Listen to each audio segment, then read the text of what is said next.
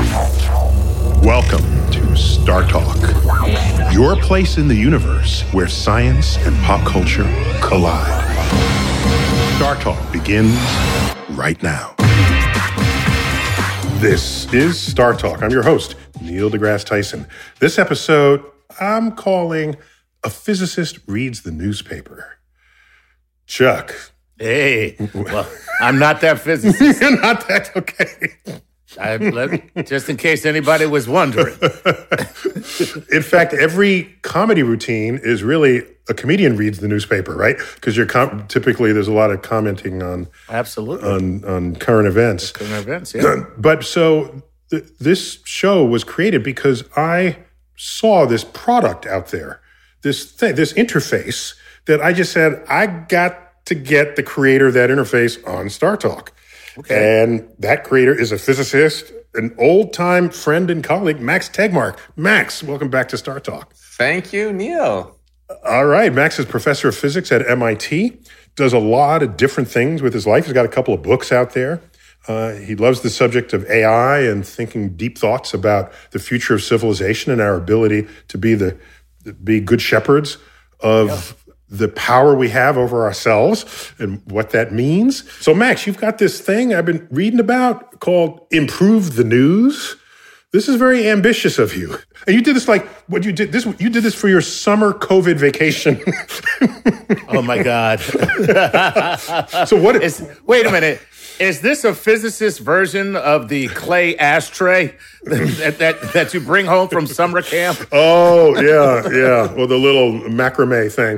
Or macaroni sculpture. So what did Max do for his summer vacation? And what does it have to do with the news? It actually goes all the way back to when they locked down MIT in March. I just thought, I'm going to go stir crazy. And I decided to pick the single thing I was most upset about and just try to do something a little bit useful about it. And that was... This is March 2020 when they closed down. Yes, indeed. Not only MIT, many other schools who were smart closed down right there in March. Okay. Yeah, and I've just been feeling, as I'm sure many of you who are listening to this also feel, that our democracy hasn't been doing so great recently. There are increasing signs of polarization and dysfunction, and it's not just here in America, it's happening a lot on the global scale also. And I think it's so easy to slip into this over-quick diagnosis and just say, oh, it's because of so-and-so, it's their fault, that's it, I think the root cause of this is a lot deeper and actually has a lot to do with machine learning. People have stopped reading the newspaper on paper very much,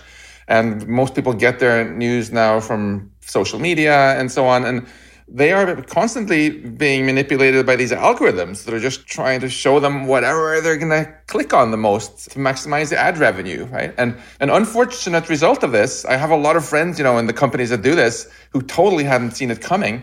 Just to be clear, the companies that do this, that's euphemism for Facebook, for Twitter, for Instagram. That's euphemism Google, for sure. Google, right. Yeah. Okay. These algorithms discovered that the best way to keep people glued to their rectangles is to show them things that elicit strong feelings, that piss them off, for example.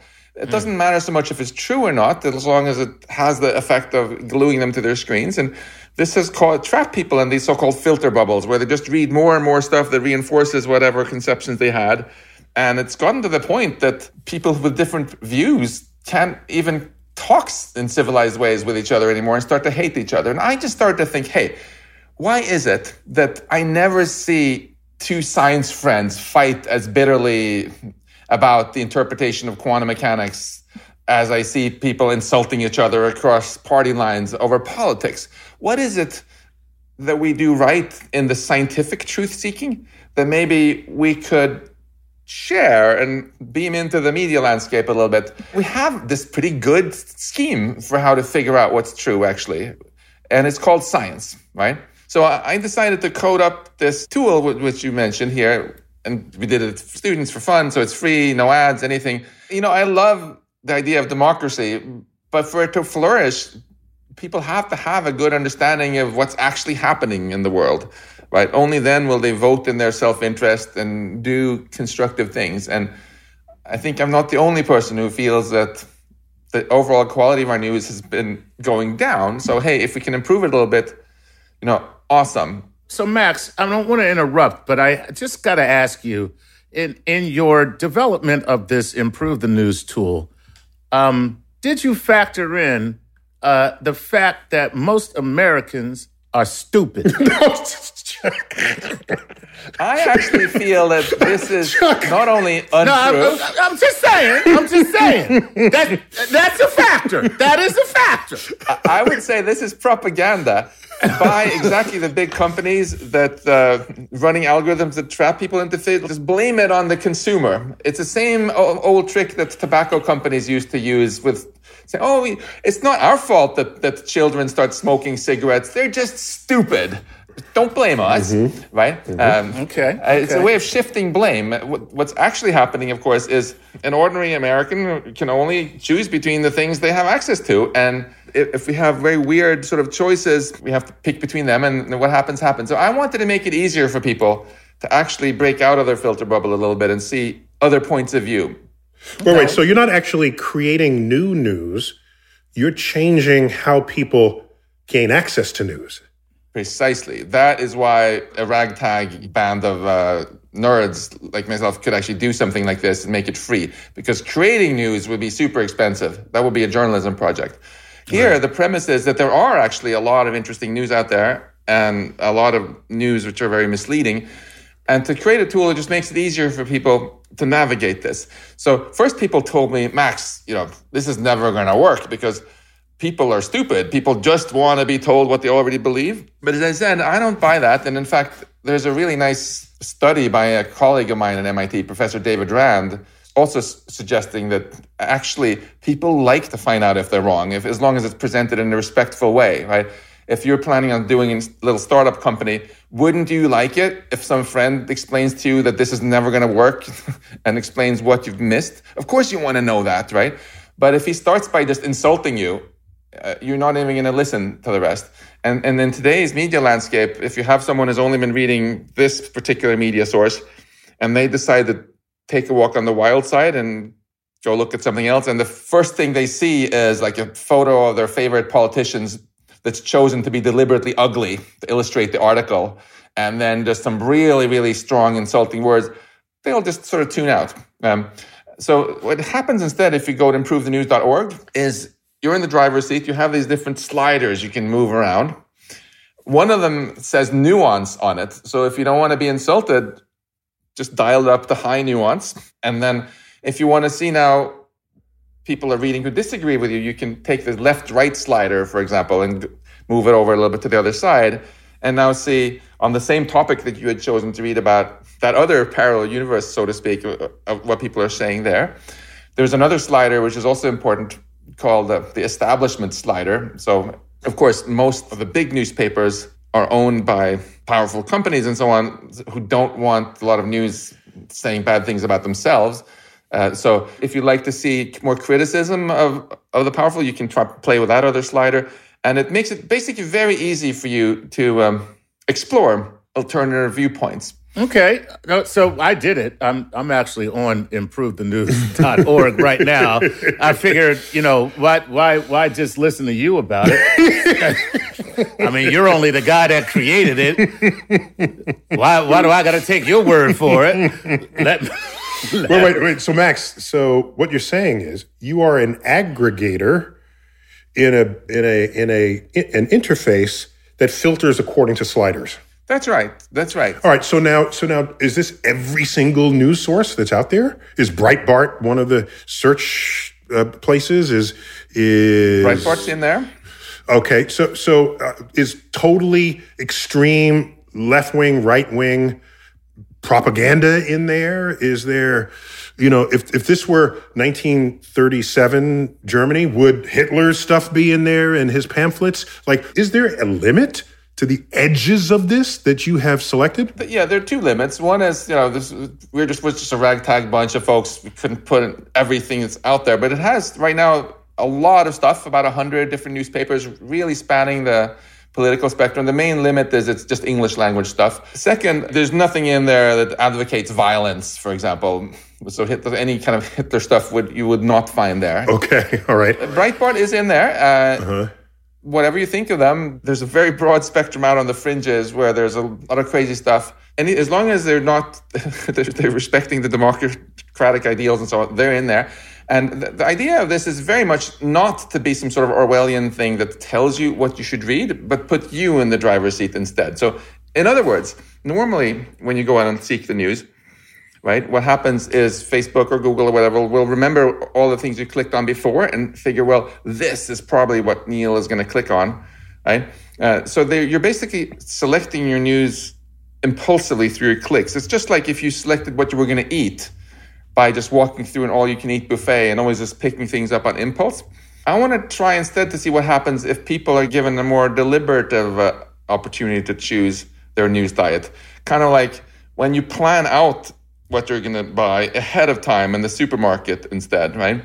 And say, I want to read about these topics a little bit more, these topics a little bit less. I want to try look at from this perspective. So I am on your site right now, and I have to say, one, this is an excellent idea. Okay, yeah, it's freaking brilliant. I spent an hour on it yesterday. Yeah, it is really. Mm-hmm. I mean, and the reason why it's so great is because it's so simplistic. You know. Mm-hmm. Now, the second thing I want to know, Max, is this proprietary? Did you actually take these programs and register them, own them, so that when we sell this to every news organization, they will not be able to come in and just take this technology, because the truth is, the fact is that this allows the advertising model to still stay intact, but still gives the reader some freedom and some agency over the content that they're consuming. So, reputable news agencies should actually be using something like this, because it really is a very good tool for the reader. Oh, thank you. My goal with this is to never make 1 cent on it ever. I know that's supposed to be my goal, Max. That's what I'm here for. So that's why there are no ads. That's why it's free. MIT is also one of the pioneers of the whole open source movement. We even give away our courses for free, right? So, for example, with the machine learning tools we developed for this, for classifying news, they're already open sourced online. Wow. The goal with this is to improve the news. So if other people take ideas from this and do things which also improve the news, I say, more power to them. Wow. That's what the goal is here. Not to make this big, but to make an improvement. All right. But suppose I choose to only get my news through this medium. Does this create sort of copyright problems? Fortunately not. There are many news aggregators out there. If you go to Google News, for example, you will also see, or Apple News, you'll see the headline and then the article. You can click on it. But now you come to the newspaper itself. So it's them who is actually giving you the article that they have copyright on. All right. We got to take a quick break. But when we come back, I want to get in under the hood of this, and what are the engines that are driving it? What is the open source that you use, and what did you add to it? And I want to really find out how it works, and whether, in fact, there can be some implicit bias, even in this product that presents itself as unbiased. So when we come back on Star Talk.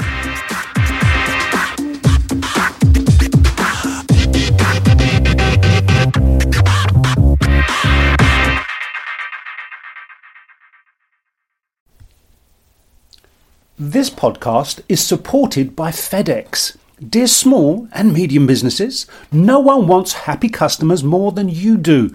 So you need a business partner just like you, like FedEx, who understands your passion for serving your customers because they have the same commitment towards you. That's why FedEx offers you picture proof of delivery, packageless and paperless returns, as well as weekend home delivery to 98% of the US on Saturday and 50% on Sunday. See the FedEx service guide for delivery information. What's more, FedEx Ground is faster to more locations than UPS Ground. Trust FedEx for timely deliveries. See what FedEx can do for your business. Absolutely, positively FedEx.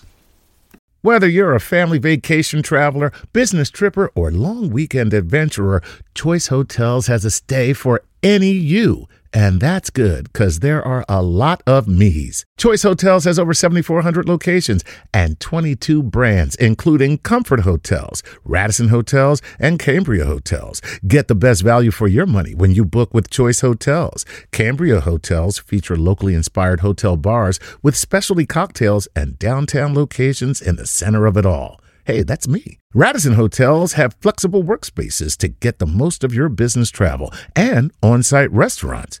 That's me too. And at Comfort Hotels, you'll enjoy free hot breakfast with fresh waffles, great pools for the entire family, and spacious rooms. Hey, that's me too. I guess I'm just going to have to stay at all of them. Choice Hotels has a stay for any you. Book direct at choicehotels.com, where travel comes true. Hey, I'm Roy Hill Percival, and I support Star Talk on Patreon. Bringing the universe down to Earth, this is Star Talk with Neil deGrasse Tyson.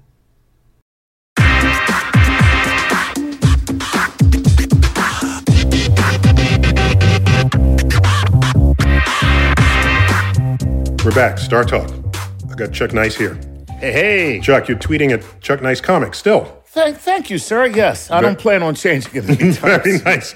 We're talking about a physicist reading the newspaper, possibly revolutionizing how people think about the news that they're presented with this product software. Basically, it's on a website, and it's called Max. It's called ImproveTheNews.org. Improve the News. And I got Max Tegmark, old-time friend and colleague, professor of physics up at MIT. So, Max, this product allows you to in real time with a slider see different news outlets treat the same topic through whatever lens they carry with them. So that's brilliant. And you're sure people will do that they will have a curiosity. Oh, I wonder what they say about this. You think people will do that, or will they just still stay in their own stovepipe? Doesn't this give them more tools to not have to listen to anybody else? Because they can lock it into place, lock in, I'm way right wing. I'm moving my slider to the right and moving my other and gluing it there. And now I'm going pro, and that's it. Yeah. Locked in. Like, be careful. Is this an unintended possible consequence? I try to be humble about this, so I'll be the first to acknowledge, of course, I don't know exactly how it will play out. I feel quite negative about this very patronizing big brother mentality of saying, you, Neil, cannot be trusted at all with your own choices, or I'm going to make them all for you. And in that case, I shouldn't even let you walk on bridges because you might decide to jump off of it. You shouldn't be allowed to do anything dangerous. But in all fairness, dare I even utter such a sentence to Facebook and Google, they weren't thinking to themselves, we can't trust you to make the decision. This is the unforeseen byproduct of their business model. Yeah. Right. And so, not that they aren't blameless, but it's not that they weren't trying to play Big Brother. Oh, no. I have a lot of friends at Google and Facebook, very idealistic people. I think they had not foreseen that the simple algorithm trying to maximize people's screen time would create such a polarized society as we have now. So how do you end up choosing the articles? Let's open up the hood and see what kind of engine is there. So how does this work? So I just wrote a bunch of code, which lives in the cloud, which doesn't choose the article. It just downloads, vacuum cleans all the articles from 100 different newspapers. Okay, I don't have time to read 5,000 articles every day myself and figure out what they're about, of course. So for that, we use some machine learning to actually go read each article and classify it. The machine learning that is used today in Google and Facebook and so on, it mainly classifies you. It says, okay, based on everything you clicked on, we think that you're the kind of guy who's likely to click on this article and this article. The machine learning is there. It's sort of Big Brother classifying the user and trying to manipulate the user into watching as many ads as possible. Here, instead, the machine learning is classifying the articles and giving you the opportunity to affect your choices. So the way we did this under the hood was New York Times, once upon a time, paid humans to read 1.4 million articles and classify what they were about into about 600 different categories. So a huge, huge data set. And then together with a bunch of MIT students, we trained so-called artificial neural network to read through all this and replicate this human classification. And just to be clear, a neural network is a decision tree, basically, right? That enables one bit of information to get you to one place and then branches depending on what forces are operating in that spot. Is that a fair way to characterize it? It captures the gist of it. And these have gotten better and better. And our brain is also a neural network, a bunch of neurons connected together. And it turns out that basically if you have a lot of data, you can train these things to be quite good at figuring out whether the article is about golf or whether it's about immigration or something else. And that's why... Or immigrant golfers. Yeah. In fact, each article can be classified into many classes. So when you go through Improve the News, you can go click on any topic and you get all these subtopics, and there's hundreds of them there. So if you're really interested in golf, that's how it works. That's why you only get to see golf articles then. And then you can see the different spin that people put on golf, as it were. Although, honestly, it's a lot more fun to look at controversial topics like immigration, for example, and move the sliders and see suddenly how differently the same event gets covered. Yeah.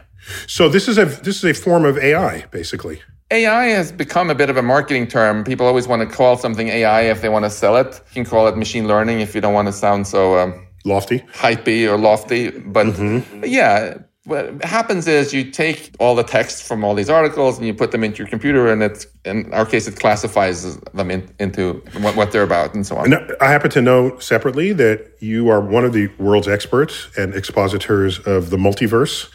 And so now you got to fess up. Did this idea come to you because you spent so much time in the multiverse, and then you looked at the media multiverse and you said, let me bring those two together and is there some cause and effect here on this? Maybe there is a little bit, because I actually did catch myself complaining to Maya, my wife, that people of different political stripes seem to have ended up in parallel universes now where they don't communicate anymore. And I think that's very unhealthy.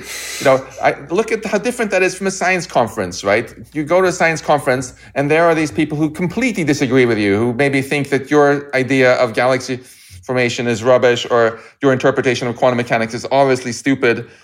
And they're still going to go for drinks with you, and they will respect you as a human being, even though they think you're wrong, right? In fact, Max, one of my most highly liked tweets was a very simple statement. It was, anyone who thinks scientists like agreeing with one another has never attended a scientific conference. Boom. It's a very simple point. Yeah. Because people say, well, scientists is the establishment, and they're only protecting their cherished ideas. We have the new age model here, and we're being repressed. And it's like, and they have to all agree. I say, no, that's not how it works. So right. I hate to sound like your father, I'm proud of you. Thank you. for taking scientific principles and saying, maybe this can spill out into society. And I think there's so much more that can be done. Another cause and effect thing there, of course, is, I just have this obsession always by looking at the bigger picture and then trying to take another step back and look at the still bigger picture. So if I find myself in this country I love getting ever more dysfunctional, I want to look at the bigger picture and say, well, why is that? It's not like the idea of biased media is new. I mean, here in Winchester, Massachusetts, where I live, there's a plaque. This is the house of the first resident of Winchester, John Converse, lived. And then it says underneath, and he was thrown in jail for speaking disrespectfully of the king. Do you think they had great free speech then? Of course not. I'm sure the king had some pretty good bias and spin going on the newspapers there. And what's new? There's always been the powerful people's incentive to spin things their own way. What's new is exactly the machine learning stuff, right? That's what's happened in recent years. So my idea was just, okay, let's take the same technology and use it for good, because tech isn't evil, right? You can use the technology of a knife to do bad things, but also to make an awesome barbecue, right? Same with machine learning. Let the machine learning work for the individual to see through the biasing attempts, rather than leave it only to big corporations, to manipulate you. Have you tested whether users do slide the bar to see the same news story covered multiple ways? Have you done some tests? Yeah. Not so much yet, but I'm very, very interested in... Like, it's brand new, right, this thing? It's brand new. And it's in development. So the most important thing, actually, for anyone who wants to try this is, after you've messed with it a bit, go to the feedback form and send in suggestions for how to make it better, because I have a lot of ideas and suggestions for taking other ideas from scientific truth finding and building it on top of this. Mm-hmm. And I'm actually very curious. You confessed Neil, which I was very honored to hear, that you had actually wasted a lot of time yesterday playing with it. What did you do? What was your reaction? Yeah. So no, it was like, oh my gosh. Because as an educator, I need to know how people are thinking. Otherwise, I have no access points to what's going on in their brain. So I don't want to say that I relish in it, but I see it as an obligation as a public educator to know what you're being fed in all parts of the political spectrum. Then when I come to you and have a conversation, I'll have some insights into where you came from and what forms of bias you might be carrying, and a sensitivity, like you said. You don't call someone an idiot. You just you offer ways they might be wrong, but in a polite way. And generally, it's hard for them to be angry back at you if you come to them in a polite way. But we're all polarized, and everyone digs their heels in deeper when the fight begins, and nobody gets anywhere. So I just spent time picking stories and said, oh, that's it. And I just sliding back and forth. That's all I did for like a half hour. So the thing that strikes me here is the fact that I am looking at two men who are brilliant scientists, and that most likely will say that there is such a thing as an objective truth. Mm-hmm. Okay? What do you do with the person who comes to this place and they are just steeped in their own confirmation bias, and the only thing they're looking to do is reinforce that? First of all, I think it's very important to go in with humility and be honest about the fact that even though many people think that we scientists prove things and know the absolute truth, that's our dirty little secret. We never prove anything in science. We just disprove things, right? We've spent hundreds of years thinking Newton's gravity was the shit. And then we realize, oh, it's not the shit. It's a little bit wrong. In fact, very wrong when you get near black holes. Just to be clear, the shit was used in a good context there. Right. Yeah. It's not that you're not shit. No, it was the shit. Yeah. Well, no, clearly Max knows a couple black people, because that's black people talk. It's like, yo, I'm the shit, baby. I'm the shit. Okay. But go ahead. Going with some humility. And actually, I think a lot of the fact-checking that we're seeing now in the media, which is causing a lot of controversy, I think comes from a good place to create more truth, but it's done in a very sloppy way, which sort of is not at all as careful as what we do in science. Because in science, if it were so easy to figure out the truth, right, that some committee for some company could just easily figure it out, we could close science. We would be done, right? Okay. The whole reason we still have science is because it's so hard to figure out the truth. And sometimes we go for a long time with almost all scientists thinking, oh, this is the correct theory of gravity, just later on to be like, oopsie, we were kind of wrong about that. So when someone comes to me and says, I don't believe what you're saying, the first thing I think I want to do is be humble and say, of course, I don't know for a fact either. But then we can make it into more of a joint exploration. Okay, so let's look at the facts then, look at the evidence together, none of us going into it with the axiom that the other one is wrong and an idiot, right? Now it's a joint search for truth, which is a much more healthy perspective, I think. And it starts with what you said, Neil, with trying to understand also where the other person is. I would never go to a country I've never been to before without Googling them a little bit first, finding out a bit about their traditions and how they think about things over there. What kind of American are you? You got to go there and say, how come you're not doing what Americans do? Yeah, speak English, damn it. So if I'm going to talk to someone who believes very differently, the first thing I also want to do is just understand, as Neil said so beautifully there, like, what is their world? What is it they've been told? So all right, so let's establish a landscape here. So a person comes up to the app, and they represent one extreme on the spectrum, let's say, because if they're in the middle, they don't really need the app, right? It's really the people who are warring factions on opposite sides of a spectrum. Can I actually interject there? I sure. think we meaning like people like the three of us who hang out a lot in our sort of intellectual university-centered bubbles, we can sometimes be a little bit arrogant and assume that the problem is not at all us. It's just that those fringe people are wrong, but we have the complete truth. I actually find it quite humbling to think about that many of my very smartest colleagues have also been very wrong about things. Like when the Iraq War, second one, was about to happen, most of my colleagues were quite convinced that there were weapons of mass destruction in Iraq. They believed it, and they had read it in the New York Times, right? And yet we now know that was just not correct, right? So I think nobody should assume that the problem is only with other people. Well, no, so let me just, for me, the problem is not so much what the world looks like through your lens. The problem is what the point you raised at the beginning, that you feel so strongly about it that you are almost militarized in your attitudes regarding it. And so my only point here is if we look at the two ends of the spectrum, my question would be, if I am one end of it, will I be motivated to look at what others are saying on the other end? And the hope here, the goal, and it's in its infancy, so I'd be delighted to see how this comes along, is will people at least realize that there are other perspectives out there and maybe go out and have a beer and talk about those perspectives?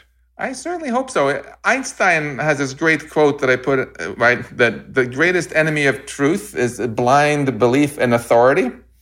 Wow. Right? So if you talk to someone who has a very strong belief about something, it's interesting to ask, what authority is it that they believe in blindly? And then start poking about that a little bit. That's good. Mm-hmm. So with that, what about identity? So what you just said there, where if you have a very strong belief in authority, if that authority has now grafted itself as a part of your identity, for me to believe differently, I now must deny my own identity. Ooh. Yeah. Well, that's the cult problem. That's how it's why it's so hard to get out of a cult. That's very deep. And we've seen that in science also, right? If we must never get too so emotionally attached to our own scientific theories that we make them part of our identity. It's like, I am a flat earth guy, or I am a geocentrist or whatever, because then we start to become poor scientists. Yeah. Once you start labeling what you are, then that boxes you in. That's exactly right, Max. Exactly. My wife, Maya, likes to say we should keep our identity small, which I think is very profound. We should not make beliefs about all sorts of facts part of our identity.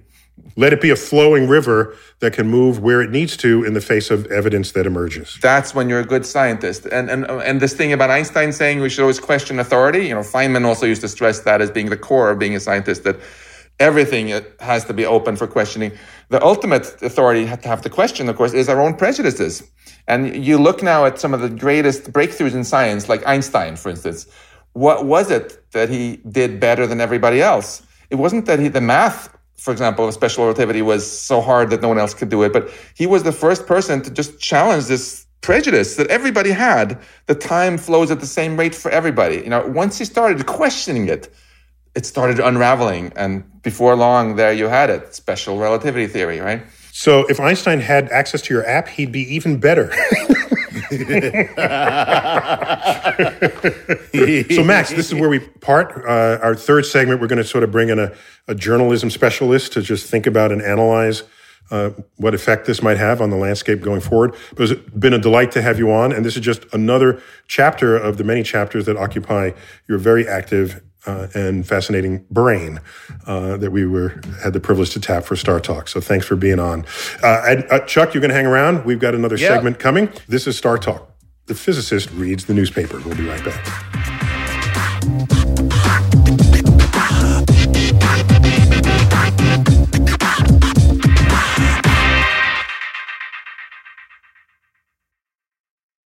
Time to recognize some Patreon patrons. KBW, Mike Ness, and Ashley Finnemore. Guys, thank you for being Patreon patrons and making this show possible in the way that we bring it to you. And anyone who would like their very own Patreon shout out, well, go to patreon.com/StarTalkRadio and support us.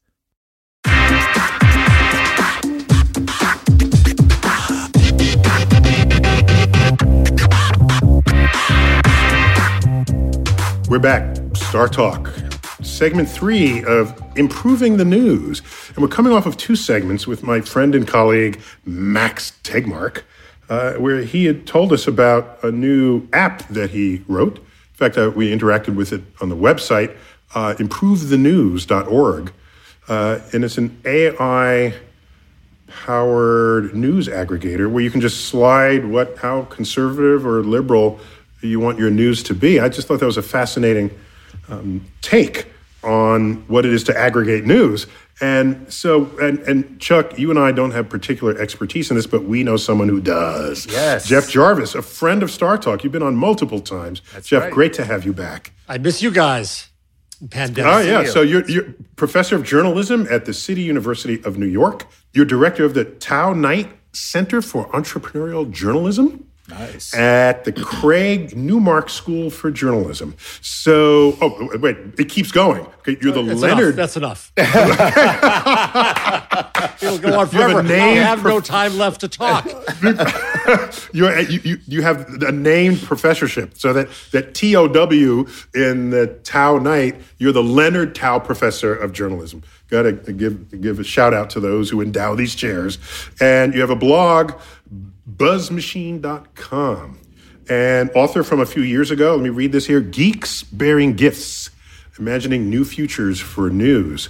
Well, the world has changed quite a bit, even since that book came out in 2014. So say, welcome back to Star Talk. I just want to get your take on Max's new tool. Have you had a chance to check it out? Yeah, I've had time to play with it. It's very cool. I have two concerns, but then I'm going to be very complimentary. The first concern is I think that we in news have too often put people into binary buckets, right? Left, right, white, black, 99%, 1%, for, against. And so I'm cautious about things that lack the nuance that is possible online for us to be in many different communities. Second, Jeff, in that 99%, 1%, we could have the 83%, 17%, and the 64%, 36%, and that's nuanced, right? It is. It is. Well, but then that leads to the second problem I have, which is that basically there's, I'll say this, next to no responsible conservative media in the U.S. We have one major outlet, which is Fox News, which, believe it or not, in Gallup is seen as the most trusted outlet in news. Why? Because there's one of them, and then all the rest of us are liberal, and I'm liberal. And I think we have a lack of decent conservative media. I actually believe, as a liberal media person, that we should invest more in conservative media to provide competition to Fox. So the problem with the app there is it has very little to call upon that's responsible before it gets to OAN on the right. Wow. Now, having said that. Oh, wow. Wow. So all it has is what's out there, and you're not blaming the app, you're blaming the world. Exactly. That's really what you're blaming. Okay. But wouldn't that be a reflection, Jeff, of who we are as consumers? I mean, isn't this kind of an outworking, or maybe it's like two mirrors facing one another, where the outworking is, this is what I want, so this is what they do, which makes me want it, which makes them do it, which makes me want more. So you understand? Yeah, it's a good question, Chuck, and it's an unanswerable one because it's a chicken and egg question as to which came first, the market that created it or the demand for that market. I think in this case, the chicken egg problem does have an answer. I'll tell you that. You would. Yeah. Of course, you would know that. Of course, you would. I'm just saying. It was the egg that came first. It was just laid by a bird that was not a chicken. So, boy, was that mother surprised. Yes. And you get the mutation that gets you the new bird, which we call a chicken. But I want to finish your comments on the improve the news. Go. But I do think there's something really important here, which is, in my view, the internet so far has been built to speak. And I celebrate that because we can finally hear Black Lives Matter and Me Too and Living While Black and all these things that were not represented in mainstream mass media run by people who look like me, old white men. So I celebrate that speech immensely. Yes, that also brings with us Q online. It's worth the price in my mind. But the internet I want to see next, the next phase of it, is an internet that's built to listen and to tell us what and who are worth listening to. So that's where Max app really impresses me, because I think it starts to go to a next generation of the net where it says, all right, there's all this stuff out there. Some of it's good, some of it's bad. Some of it looks at the world this way, some of the world looks that way. And I can help you find those things to give you a picture of the world. So back to your question, Chuck. In a sense, what Max does when you go to the right on his slider is you get an anthropological view of what my father and my uncle are seeing now, right, on Fox News and such. It's worthwhile to that extent, but I don't think it's what we want to have as a picture of a world. It's not an accurate picture of the world. Got you. So, okay. Wait.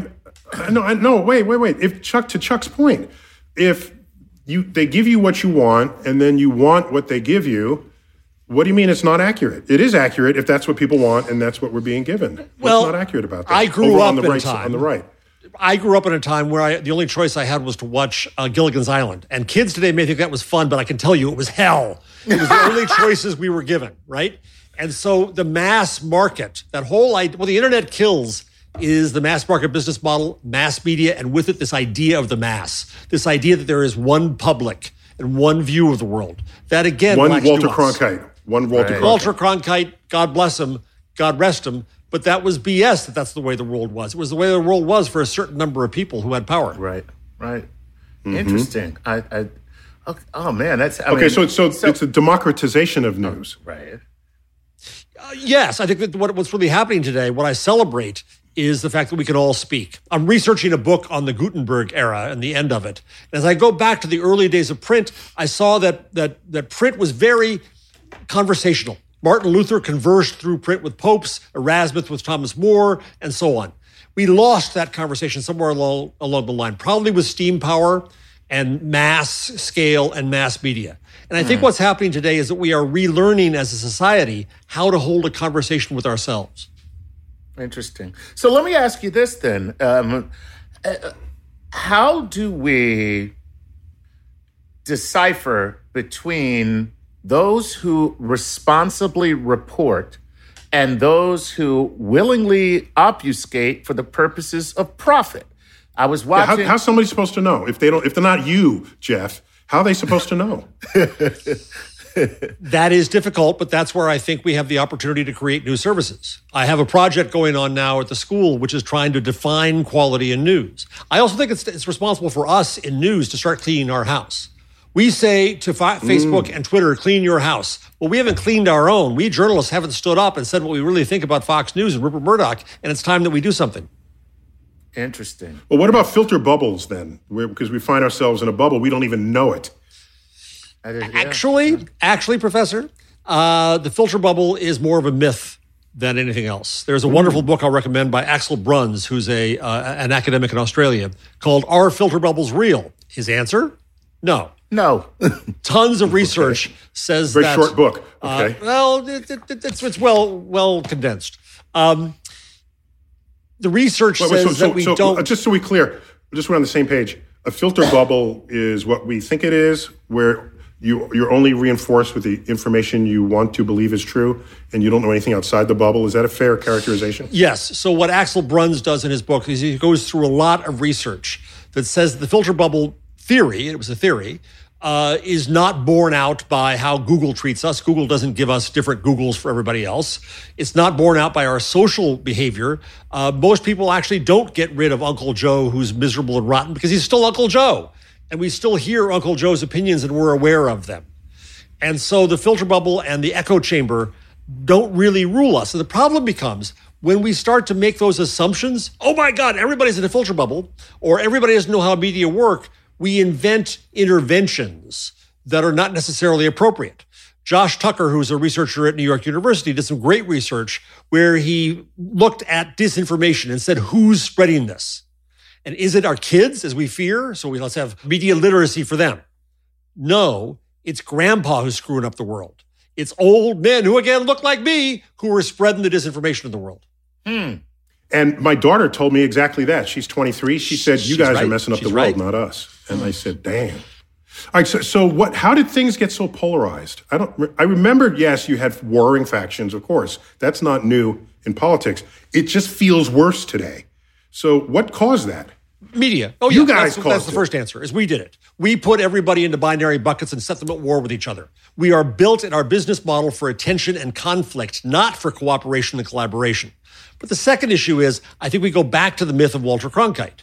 It was only from the 50s until about the end of the century, where we had this idea of mass media and everybody watching the same thing. Before that, going back to the beginning of newspapers in 1605, they represented many different viewpoints, many different perspectives. It was only when TV, you guys, killed the newspapers that we got to this idea of the monopoly having to serve everybody. And we had then to, very interestingly here, is the myth of objectivity. Right. So this idea of objectivity is that there's one view of the world.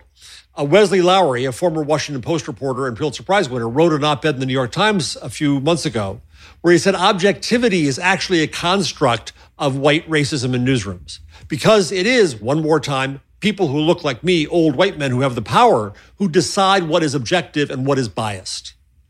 And so this idea that there was one view of the world from Walter Cronkite that was the same for everybody, that served everybody equally, was always a myth. Wow. Ooh. Wow. Oh, Okay, so you're bumming me out here. So what you're saying No! is there's you are. No. So what you're saying is there is no such, let's imagine, if you will, a newspaper where the first half is objectively verifiable information about the world.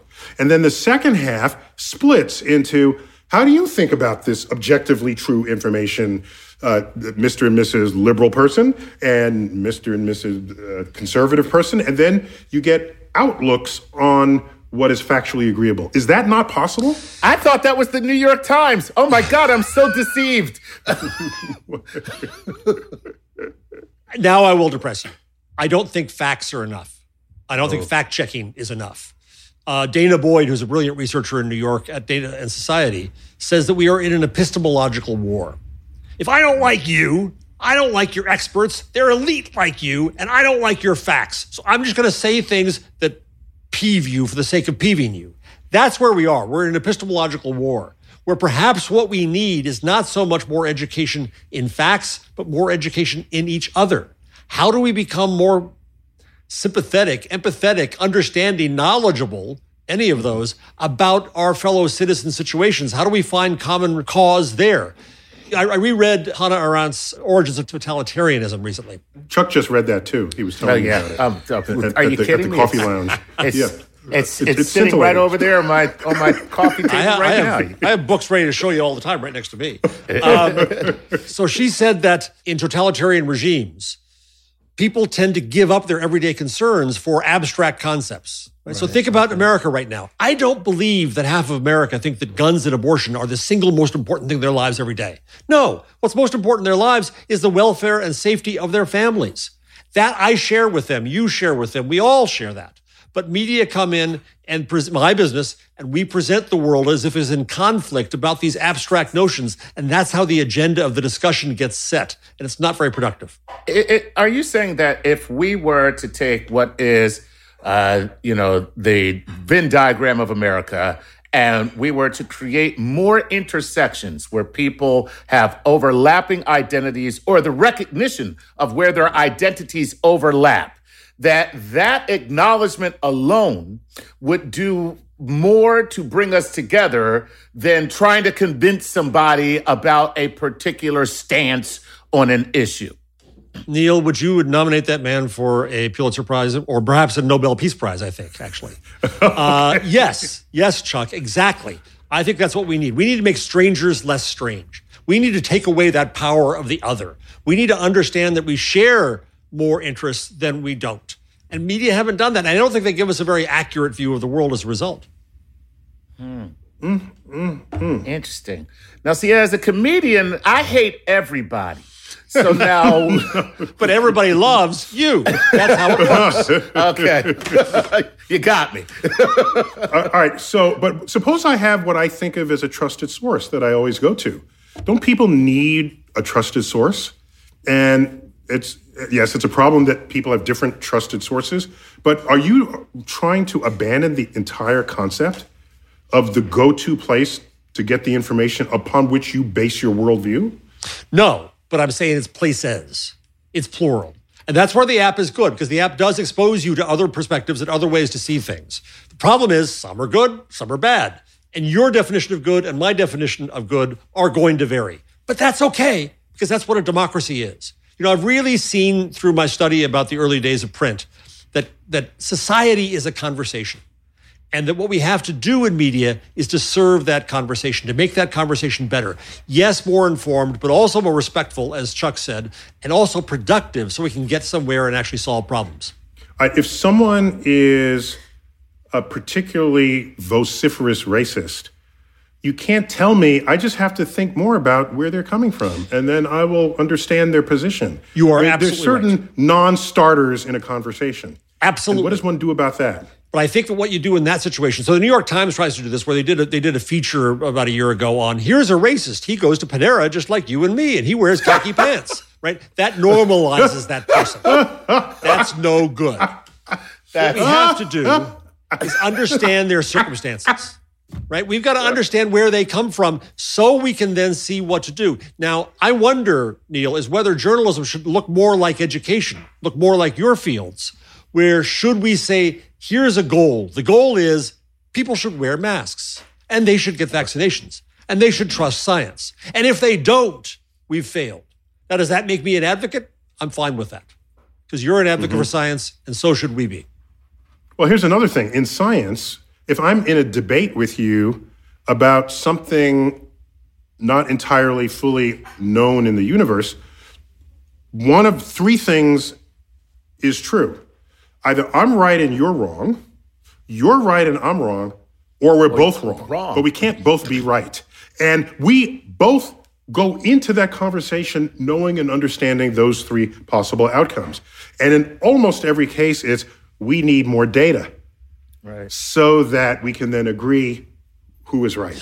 And also, Neil... And we can still go out for a beer after. We're not that's what I was about to say. The difference is, and from my observation watching you guys debate one another, is that you almost want your guy who's on the opposite side to be right.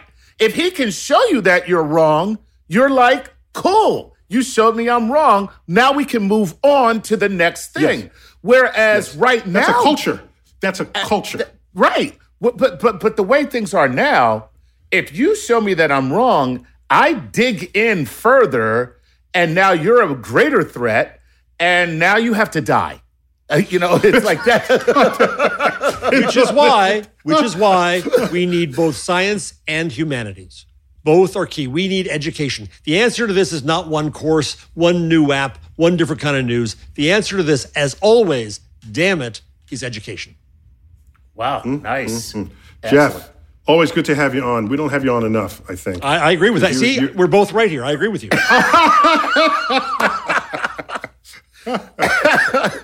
So you tweeting? What's your social media platforms here? Twitter at Jeff Jarvis, Medium, jeffjarvis.medium.com. Here and there everywhere. Mm-hmm. Excellent. So we can look for you and track your stuff. And you're working on a book. Maybe when the book comes out, you come here first and we'll talk about it. I hope before, so it's still taking a while. But yes, I'll come there. We hope to be around right along with you. All right. Chuck, always good to have you on Star Talk. Always a pleasure. Okay. I'm Neil deGrasse Tyson, your personal astrophysicist. Of course, keep looking up.